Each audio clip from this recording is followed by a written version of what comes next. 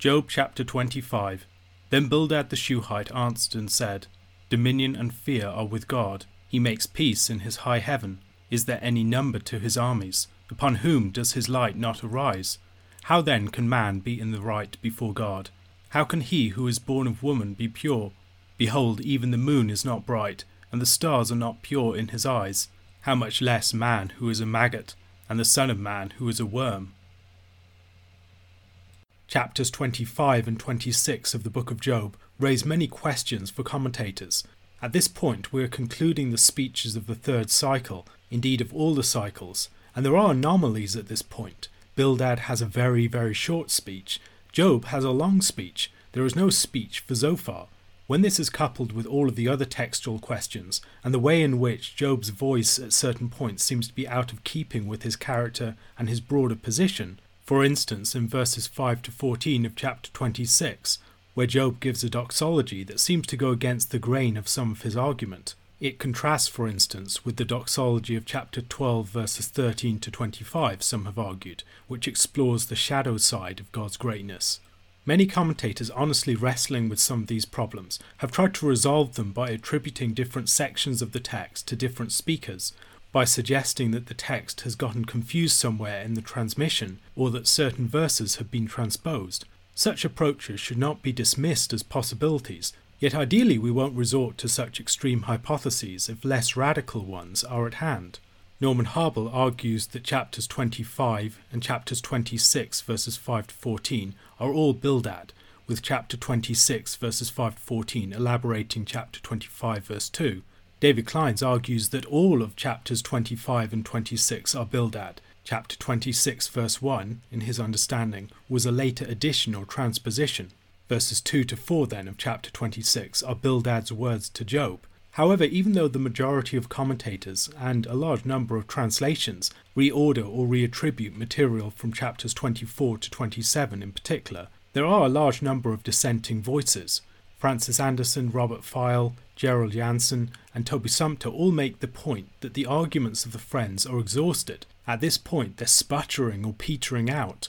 Bildad's speech is so short because he has very little to say that has not already been said.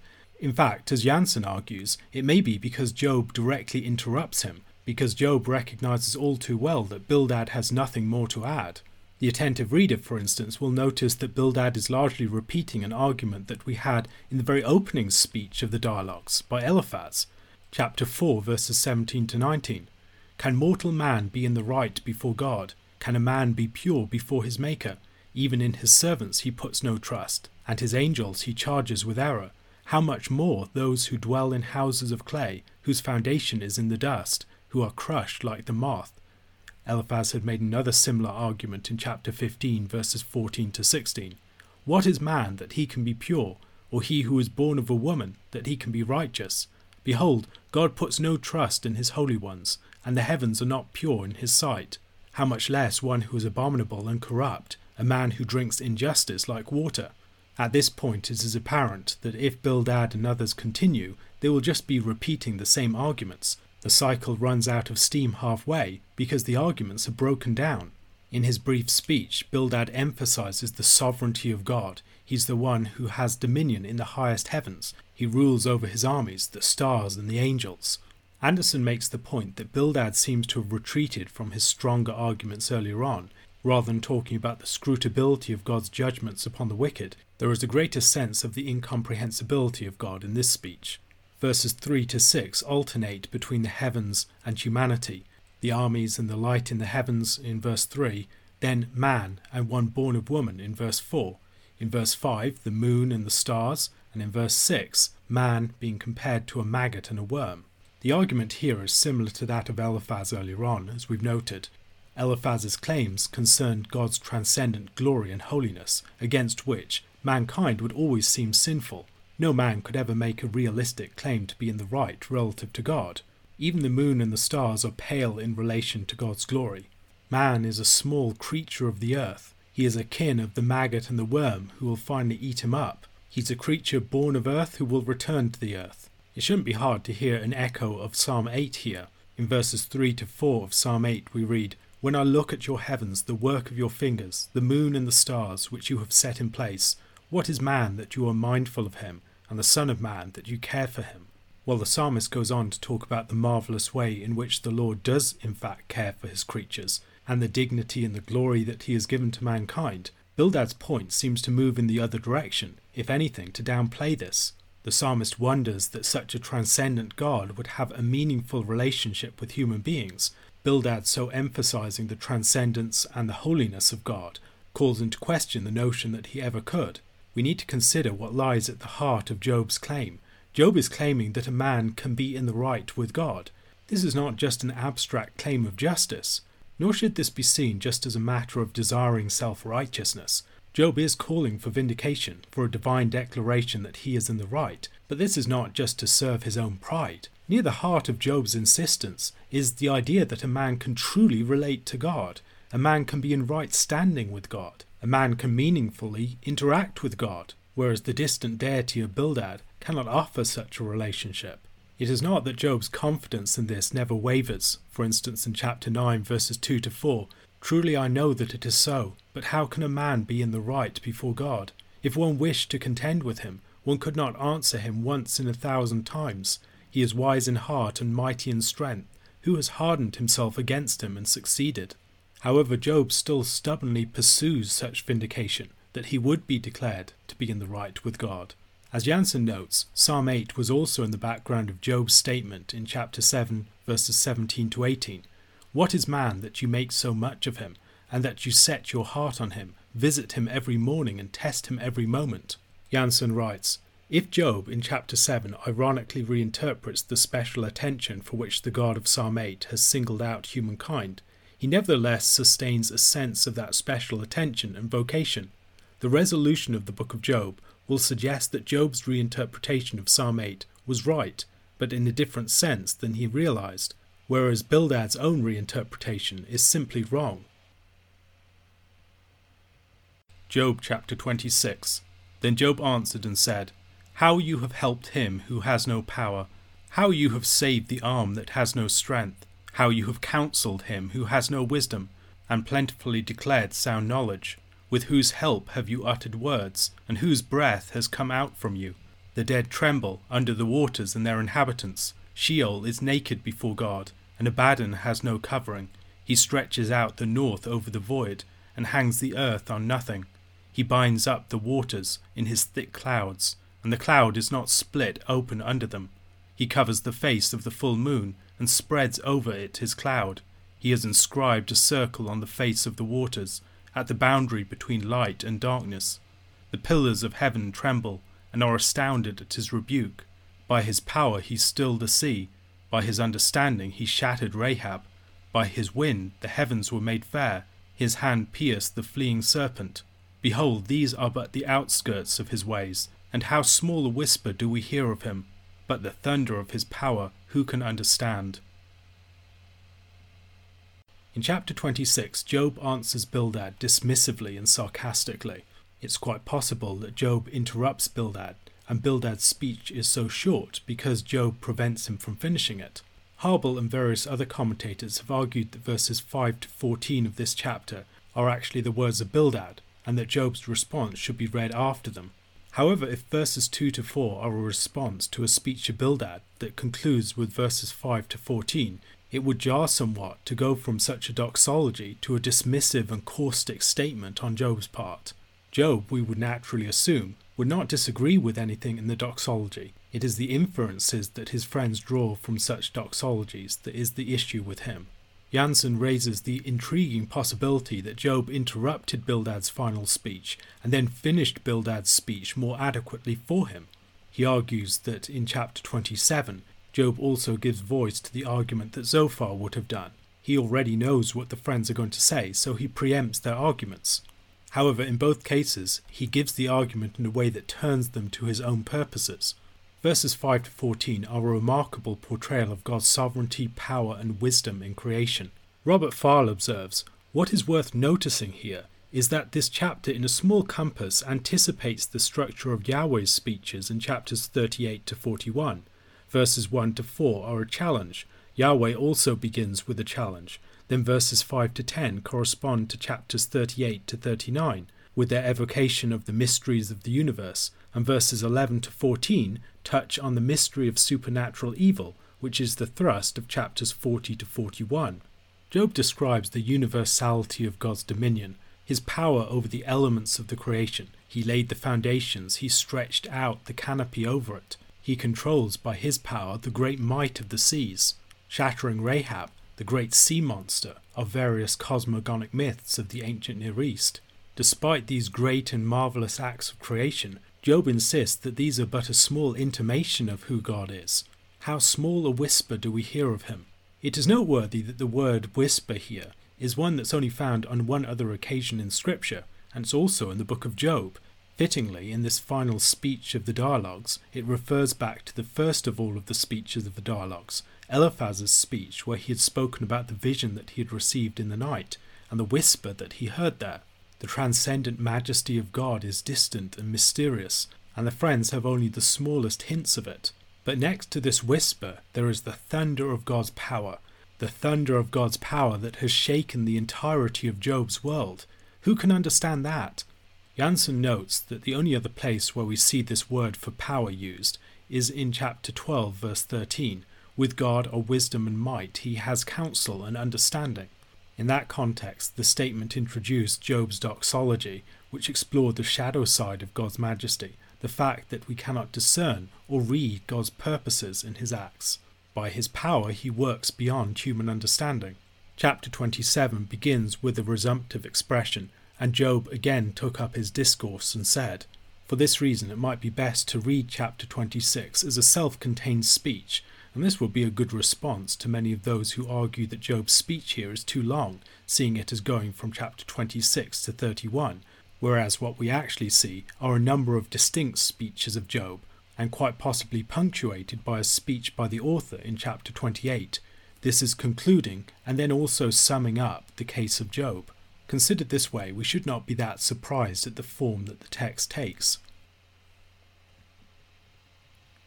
A question to consider. Where else in Scripture do we find other poetic descriptions of God's great creation deeds? James chapter 1. James, a servant of God and of the Lord Jesus Christ, to the 12 tribes in the dispersion, greetings. Count it all joy, my brothers, when you meet trials of various kinds, for you know that the testing of your faith produces steadfastness, and let steadfastness have its full effect, that you may be perfect and complete, lacking in nothing. If any of you lacks wisdom, let him ask God, who gives generously to all without reproach, and it will be given him. But let him ask in faith with no doubting, for the one who doubts is like a wave of the sea that is driven and tossed by the wind. For that person must not suppose that he will receive anything from the Lord. He is a double-minded man, unstable in all his ways. Let the lowly brother boast in his exaltation, and the rich in his humiliation, because like a flower of the grass he will pass away. For the sun rises with its scorching heat and withers the grass, its flower falls, and its beauty perishes. So also will the rich man fade away in the midst of his pursuits. Blessed is the man who remains steadfast under trial, for when he has stood the test, he will receive the crown of life, which God has promised to those who love him.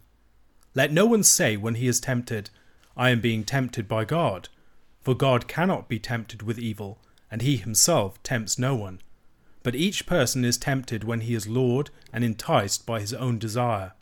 Then desire, when it has conceived, gives birth to sin, and sin, when it is fully grown, brings forth death. Do not be deceived, my beloved brothers. Every good gift and every perfect gift is from above, coming down from the Father of lights, with whom there is no variation or shadow due to change. Of his own will he brought us forth by the word of truth, that we should be a kind of firstfruits of his creatures. Know this, my beloved brothers. Let every person be quick to hear, slow to speak, slow to anger, for the anger of man does not produce the righteousness of God. Therefore put away all filthiness and rampant wickedness, and receive with meekness the implanted word, which is able to save your souls. But be doers of the word, and not hearers only, deceiving yourselves. For if anyone is a hearer of the word and not a doer, he is like a man who looks intently at his natural face in a mirror. for he looks at himself and goes away and at once forgets what he was like. But the one who looks into the perfect law, the law of liberty, and perseveres, being no hearer who forgets, but a doer who acts, he will be blessed in his doing. If anyone thinks he is religious, and does not bridle his tongue, but deceives his heart, this person's religion is worthless. Religion that is pure and undefiled before God the Father is this: to visit orphans and widows in their affliction, and to keep oneself unstained from the world. There are 4 Jameses mentioned in the New Testament: James the son of Alphaeus, James the father of Judas, not Iscariot, James the son of Zebedee and the brother of John, who was martyred earlier on in chapter 12 of Acts, and James the brother of Jesus and leader in the early church. Most likely, the author of the book of James is the brother of Jesus. The inclusion of the book in the canon and its authority likely depended upon the authority of the figure that it was associated with, and early testimony consistently points in the direction of the brother of Jesus. It's a very Jewish book. It's written in a Jewish context and seemingly to a Jewish audience. When we read it, we should notice a lot of similarities with Jesus' own teaching.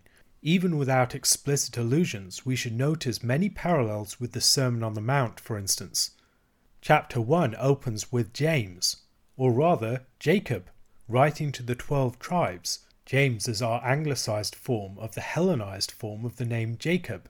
The 12 tribes didn't really exist in the same manner at this point. In many ways they had merged into each other, and they are referred to more generally as the Jews. They are scattered among the nations, and he writes to them, presumably from Jerusalem. Are they scattered as those dwelling among the nations, as those who had left Israel and Judah through the exile? Are they scattered through persecution of the early church?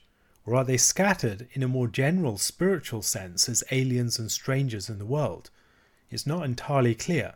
I would lean towards seeing it as Jews that lived among the nations, with a special consideration to the Jewish Christians who had left Jerusalem and now lived in various places among the Gentiles. After a brief but typical greeting, James moves into the content of his letter.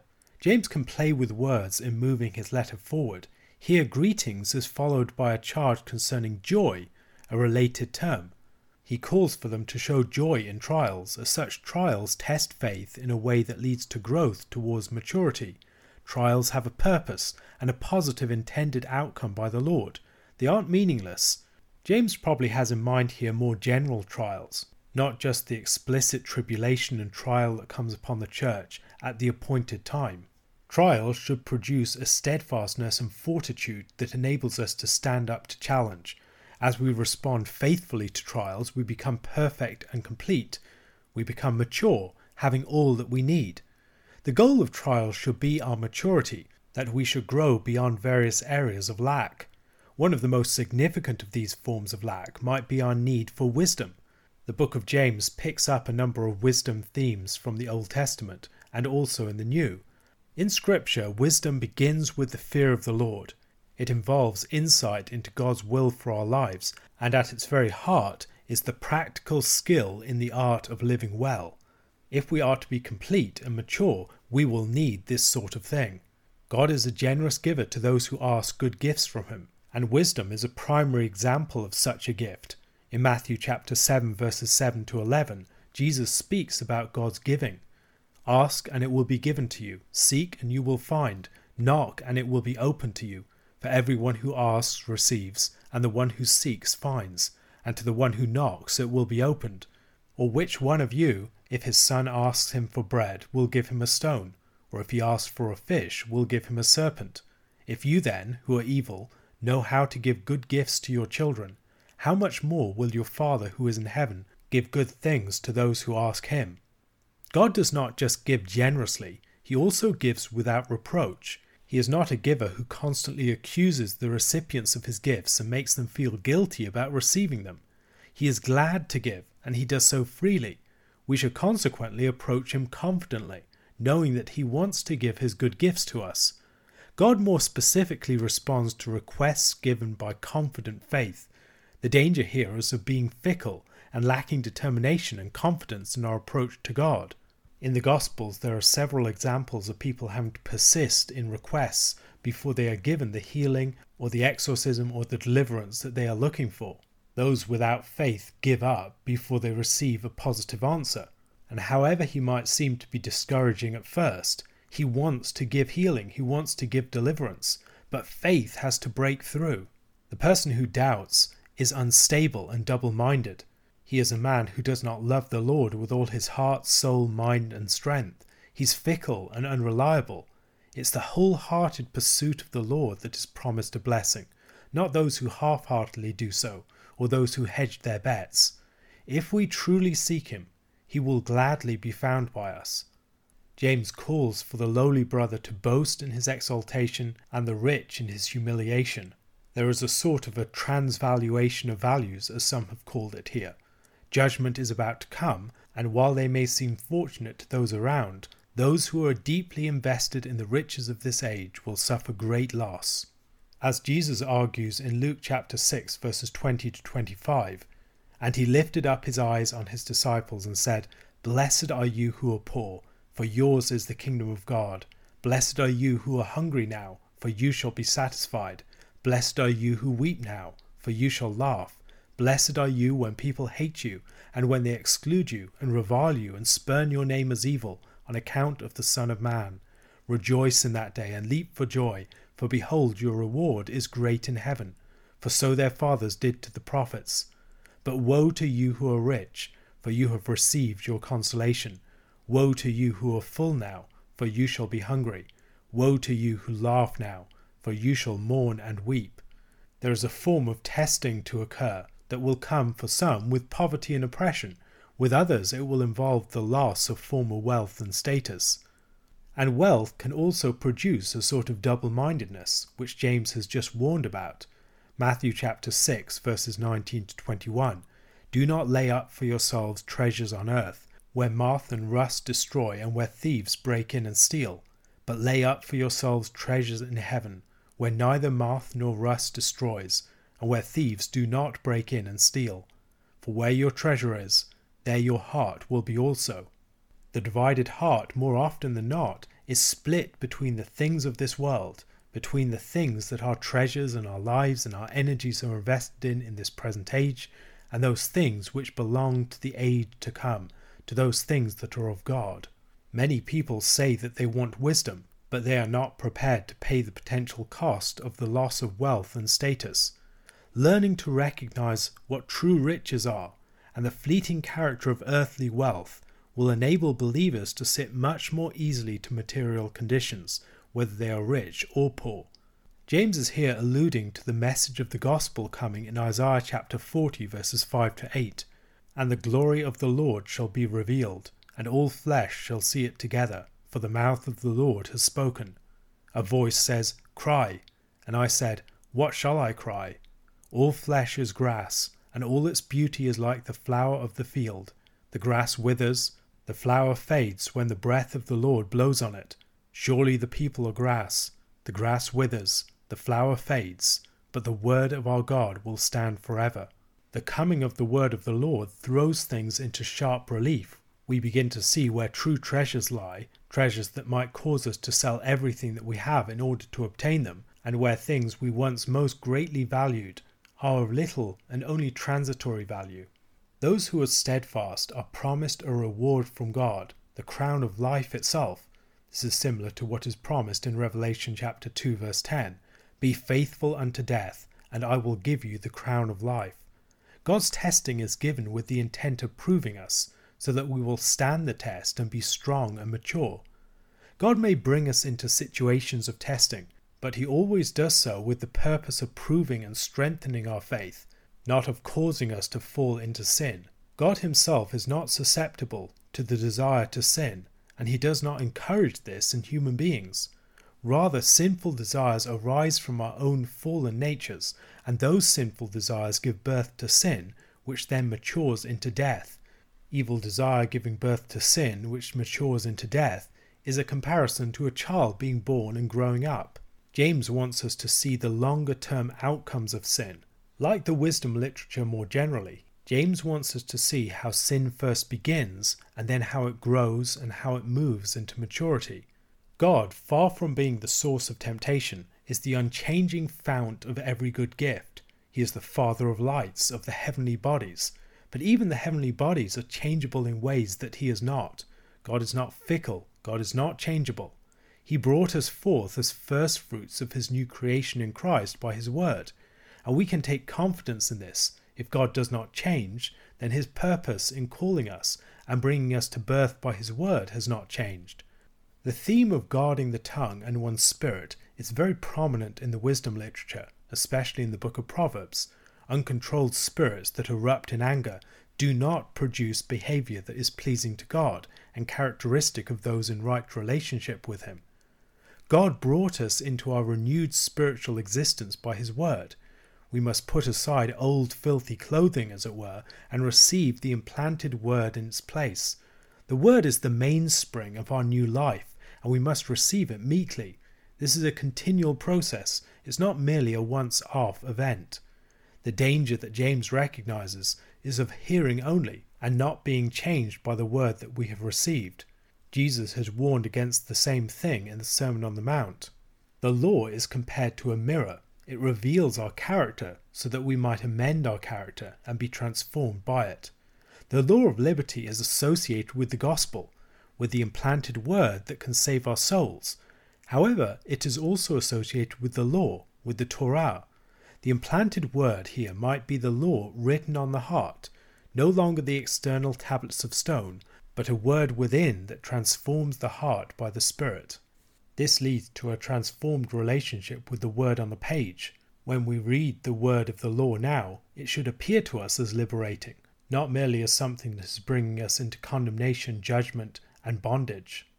True religion of this kind is manifested in a person's mastery of their tongue and their spirit, their concern for the weak and the oppressed, of whom orphans and widows are particularly singled out, and their moral integrity and holiness, keeping themselves unstained from the world. The world is a place of moral pollution, and we must be careful how we engage with it. A question to consider: how might we experience the law of God as the law of liberty that James speaks of here?